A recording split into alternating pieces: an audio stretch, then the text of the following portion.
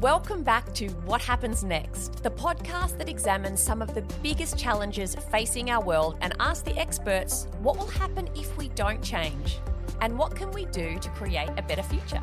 I'm Dr. Susan Carland. Keep listening to find out what happens next.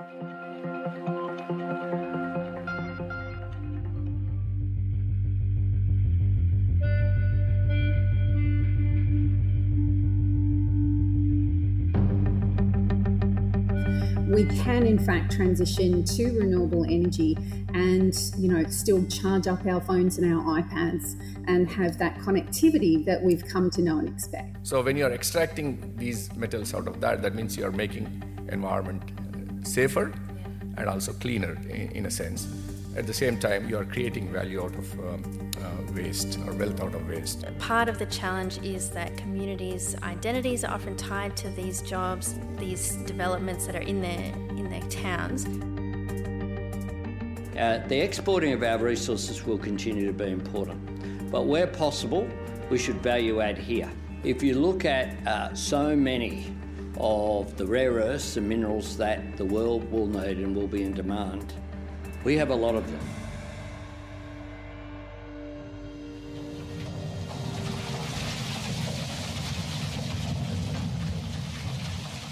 Australia's first mines are tens of thousands of years old, formed by early Indigenous people who used minerals as pigments to create rock art and body paint. Within 10 years of the first fleet's arrival in the 18th century, coal was discovered in New South Wales, providing the colony with fuel for heating and cooking. According to the Australasian Mining History Association, lead and copper mining soon followed before the gold rushes of the mid-1800s made Australia's ore world famous. There are about 80,000 historical mining sites around the country, and their cast-offs, tailings mounds and dams are still there. But they're not waste any longer. As the world transitions to renewable energy, Australia's mines could once again be world famous. This time for the critical minerals and rare earth materials sitting right under our noses in those same tailings. Today on What Happens Next, we'll explore the opportunities afforded to us by these materials, as well as what it will take to pursue them in a socially and environmentally responsible way. Keep listening to find out what happens next. Mining for mainstream metals in Australia isn't going anywhere soon, says mining engineer Mohan Yelashetty, an associate professor at Monash University. Emerging technologies will rely heavily on the natural resources we have in abundance. For example, even you talk of copper, now it has become so critical. Copper, the demand for copper is forecasted to be very, very high in the next few decades because of electrification and all of these renewable energy technologies, which requires huge amount of copper and which is critical to many countries. For example, if you look at European Union, number of those countries require copper. And even coking coal, which is used in metallurgical operations, many countries require that. For example, a country like India, which is on the growth trajectory, and the GDP is growing massively, so they require huge quantities of metallurgical coal. Just to give some examples of how they can be in demand, and not to mention the other important materials like rare earth elements, platinum group of minerals, indium, cobalt, lithium. All of them are going to be hugely in demand in next decades. Do you think Australia has the potential to become a critical mineral or a green energy supplier, like the leading supplier, the superpower of the world? Absolutely. I think everything is nicely aligning. I've been working in this area for past, say, 10 years or so. I've been witnessing the growing sense of, kind of what you call opportunity in the country, because we have all these resources and we also have got highest environmental, social and governance systems in place compared to many other parts of the world. So which means, Australia, sky is the limit in terms of where we want to position ourselves in critical minerals space. And everyone is looking to have some kind of collaborations with the Australian government and companies. Do you think we're seeing the level of federal government support for this kind of thing that we need for this to happen, for Australia to be a superpower in this regard? Yeah, I think it's yes and no.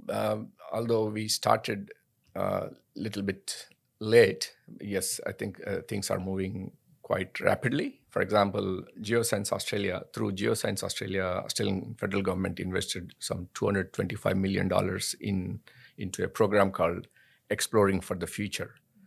What essentially that particular program entails is to go back again, do a bit of scanning of what exists in these discarded tailings. Mohan also points to the Australian federal government's critical minerals strategy, which includes a $2 billion facility established in 2021. The facility is aimed at helping junior and mid-tier companies get critical minerals projects off the ground quickly, as larger companies have been slow to take interest. This all leaves Australia in a very interesting position. With the potential of becoming a world leader in the shift to renewable energy, we have the chance to ensure that our transition is just, inclusive of our communities, respectful of the land's traditional owners, and as environmentally clean as mining can be. Hi, I'm Paris Hadfield. I'm a research fellow at Monash Sustainable Development Institute, and my research looks at urban climate policy and governance, social innovation, and renewable energy transitions in cities and beyond. Paris, welcome to the podcast. Thank you so much. Let's start by talking about what a just transition to decarbonisation looks like. Is it even possible? Well, I certainly hope it is. I mean, it's really about responding to climate change and other environmental challenges in a way that focuses on improving people's lives. They're ensuring their well-being, listening to their needs and priorities and aspirations, not only in the present but well into the future. And I guess in an Australian context, we often talk about or hear about just transition associated with coal communities. So how can we ensure that they continue to thrive without jobs and economic benefits of coal mining? But what we've recently done in our research is to kind of broaden that concept and think about how climate solutions can really address issues around distribution of costs and benefits, thinking about who is involved in decision making, and also recognising existing inequalities. So if you were going to plan the ideal just decarbonisation panel, what kind of people would you put on there? Gosh, I think maximum representation is really important. It's certainly not something that experts in universities like myself and others, and not only politicians as well as decision makers, these kind of elite groups can't decide what a just transition is going to be for people. So I think a place-based approach is really useful to think about, okay, who is in this community? How can we empower them to be involved? So that might be, local community groups, local council, schools, and certainly things like First Nations groups, traditional owners corporations, things like that, unions. So really it's about bringing everyone together, getting on the same page, transparently deliberating on these difficult questions. Imagine that we are proceeding with a just decarbonisation model. What are some of the details, the finer examples of how that would actually look for an Australian society? Sure. I think at least drawing a bit on my research in renewable energy transitions, it's thinking about things like what are the different access issues around, for example, solar. We can see that there's a disparity in who has solar on their roofs, for example. There are cost barriers. And so it's thinking about how can we uplift the most vulnerable groups in our communities? What would help them also access solar, for example? And then thinking about also the regulations, how costs are managed in our energy network. It's very complex arrangement, and I think just directing and prioritising investment to say that we're not going to leave people behind, I think is a key part of that. Obviously, the inequalities can come and do come from being coal or mining focused, the impact on the environment and all that sort of thing. What could be some of the inequalities that could emerge in a decarbonisation process? And could they be different communities or different groups that are affected? Yeah, sure. And that's part of the kind of the set of principles around just transition. It needs to recognise spatial difference, so inequalities between places as well as within a place and within a group of people. So, for example, thinking about large-scale renewable energy developments where they don't adequately negotiate with traditional owners, for example, this can bring up and kind of repeat the problems of the past. So we can see, for example, ANU researchers have developed kind of best practice agreement making based on the UN free, prior and informed consent principles. And so there's no clear example of something that has worked really well, I don't think, but we can learn from the past. And for example, in that case, traditional owners corporations need to have the capacity to negotiate on an even playing field, because we're talking about large energy and mining corporations. But we can see certainly the recently established First Nations Clean Energy Network, and they've just in the last week received commitment from energy ministers, federal, state and territory energy ministers to develop a First Nations clean energy strategy. So that's a really great first step, at least a commitment to centering the opportunities for First Nations groups to lead the clean energy transition on their lands and also be part of to benefit from it, essentially. And is there anywhere around the world that you can point to that has done a really good, equitable job of proceeding on decarbonisation, or is it too difficult or too early? It's a good question. I like to come back to a local example, actually. It was a council scheme here in Melbourne, and they developed an interest-free financing program for pensioners to get solar on their roofs.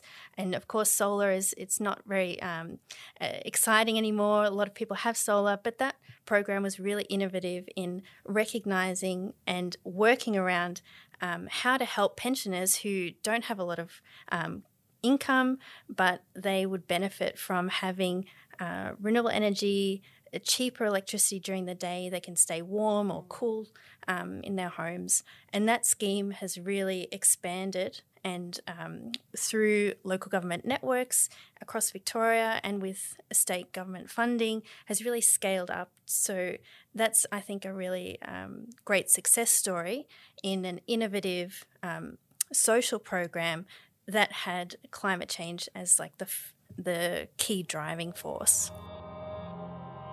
So what about the miners themselves? In 2021, Australia's massive mining sector employed about 270,000 people, approximately 2% of our total labour force. A just transition to a decarbonised future can't leave them behind either. Here's Mohan again. Coal is a massive employer in Australia. We have a lot of people working in that area. How easy would it be for those people to be retrained and work in mining or working in the critical minerals area? Is it a natural transfer? Yeah, that's a very good question. Coal is a very big industry. But again, within the coal also, what we must understand is there are two different types of coal. One is, the thermal coal, which is going to go down over time. But the other coal, which is metallurgical coal, the demand for that will continue to grow, which is very important when it comes to, for example, steel making. Mm-hmm. We still use metallurgical coal. although we are talking of green steel and other areas, and hydrogen is another potential energy source, we will continue to use coking coal for some time into the future. And coming to your second question, whether skills are transferable, I say yes, because the way that you undertake mining is pretty much the same, whether it's open cut or underground. But the complexity, the nature of mining, and the specifics of it would vary from one particular commodity to other. And that's exactly, as a mining academic at the university, we teach our students the basic mining skills. Some of them end up working for coal mining, and some work in the, the metal mining industry. But they do. I do see that they keep moving from one side to other, so without any hassle. That means the basic skills that you acquire in the mining industry are pretty much transferable. Ultimately, all of this effort to find the critical minerals that will enable us to transition to a decarbonised future is to help save the planet. What about the environmental impact of mining itself? Here's Professor Susan Park, a global governance expert at the University of Sydney. And are there any environmental concerns with the extraction of these rare earth minerals? Like in our eagerness to start using these rare earth minerals to get us to a more renewable energy supply, are we causing harm by trying to get these things out of the ground or out of the sea or wherever they are? Absolutely. So this, again, is an issue of extraction. The issue is that no matter which type of energy we use, we are going to have an impact on the earth. And that impact can be direct and immediate in terms of the actual mining site, where we, and by that I mean mining companies on whom we depend for these minerals and metals, might push people off their communal lands. We've seen that with lithium extraction in the lithium ion triangle in Argentina, Bolivia, and Chile. The extraction process is also quite intensive and can have significant environmental impacts. The lithium extraction process in Latin America is based on a heavy reliance on water to be able to separate the lithium from rock and from the soils. So that water then becomes toxic. That toxic water then goes into the agricultural processes for farmers in the local area. That then enters the human body. There are concerns about the impact on human health, including thyroid and kidneys. These are just some of the quite significant environmental and health impacts that come from the extraction of these particular minerals, but bearing in mind that extraction is always has an impact. So we have to, and what the engineering field has done is look at what they call the life cycle analysis, which is to take into account the impact of extracting these minerals and metals compared to the extraction of fossil fuels. So coal, oil, gas, these are the ones we know, right? And in actual fact, what they've tried to do is to look at, well, if you extract for solar, right, you're using all these critical minerals, some of the ones that I've just listed. If you're extracting that out, can we compare like for like? And so what they've done is to try and identify how much carbon you are saving in extracting for renewable energy compared to if we just continued on our current path. And so we can, by far and away, identify that it is much more worthwhile for us to have a habitable planet to be able to extract these critical minerals for wind and solar and lithium-ion batteries than to keep continuing on the path that we're on. So that's trying to put in context that there are always impacts. There are some known consequences. There are some unknown consequences. And we do need to be mindful about how we can extract, because some of these issues, like we know about, right? We know about safe disposal. We know about how we should engage with local communities in terms of free, prior and informed consent. So in terms of extraction, we just need to do it better. To Mohan, it's a matter of turning waste into wealth. Is extracting critical minerals from the ground similarly damaging to the environment as it is for coal, or is it actually a much less dramatic process? So, as I said, many of these critical minerals that we are talking today, they come as companions to the major metals. So as you undertake mining for majors, so you are not specifically doing any specific minings, for example, to extract these, but rather they come as derivatives of mainstream metals. Not only that, worldwide there's a lot of consciousness that has come through, and wherein people are now going back and looking at some of the old tailings dams. Like when tailings are those discarded products.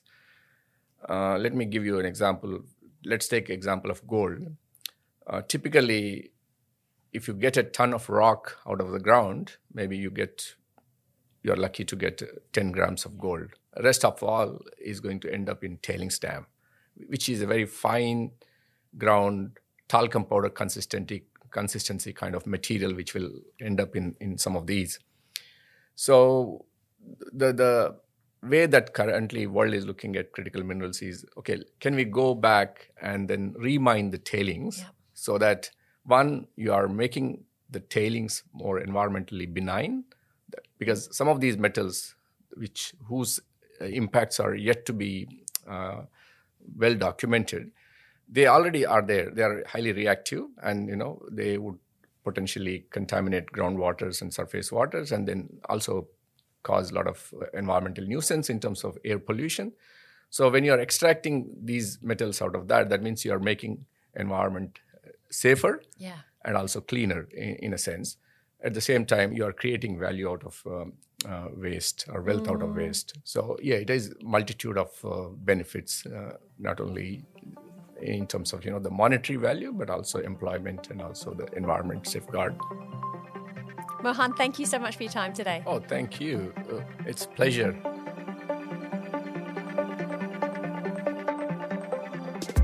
Green mining is a dirty business, but ironically, our sustainable future depends on it. The technology of tomorrow that will release us from our reliance on fossil fuels can't exist without mining. But as we begin to transition to a decarbonised future, we can work to ensure it's a just one that keeps the planet and all its people in mind. This concludes our series on critical minerals. Thanks for joining us. Thanks also to all our guests on this series, Dr. Paris Hadfield, Dr. Mohan Yalashetty and Dr. Susan Park. For more information about their work, visit our show notes. Our sources for today's episode are also available there. If you're enjoying what happens next, don't forget to give us a 5-star rating on Apple Podcasts or Spotify and share the show with your friends.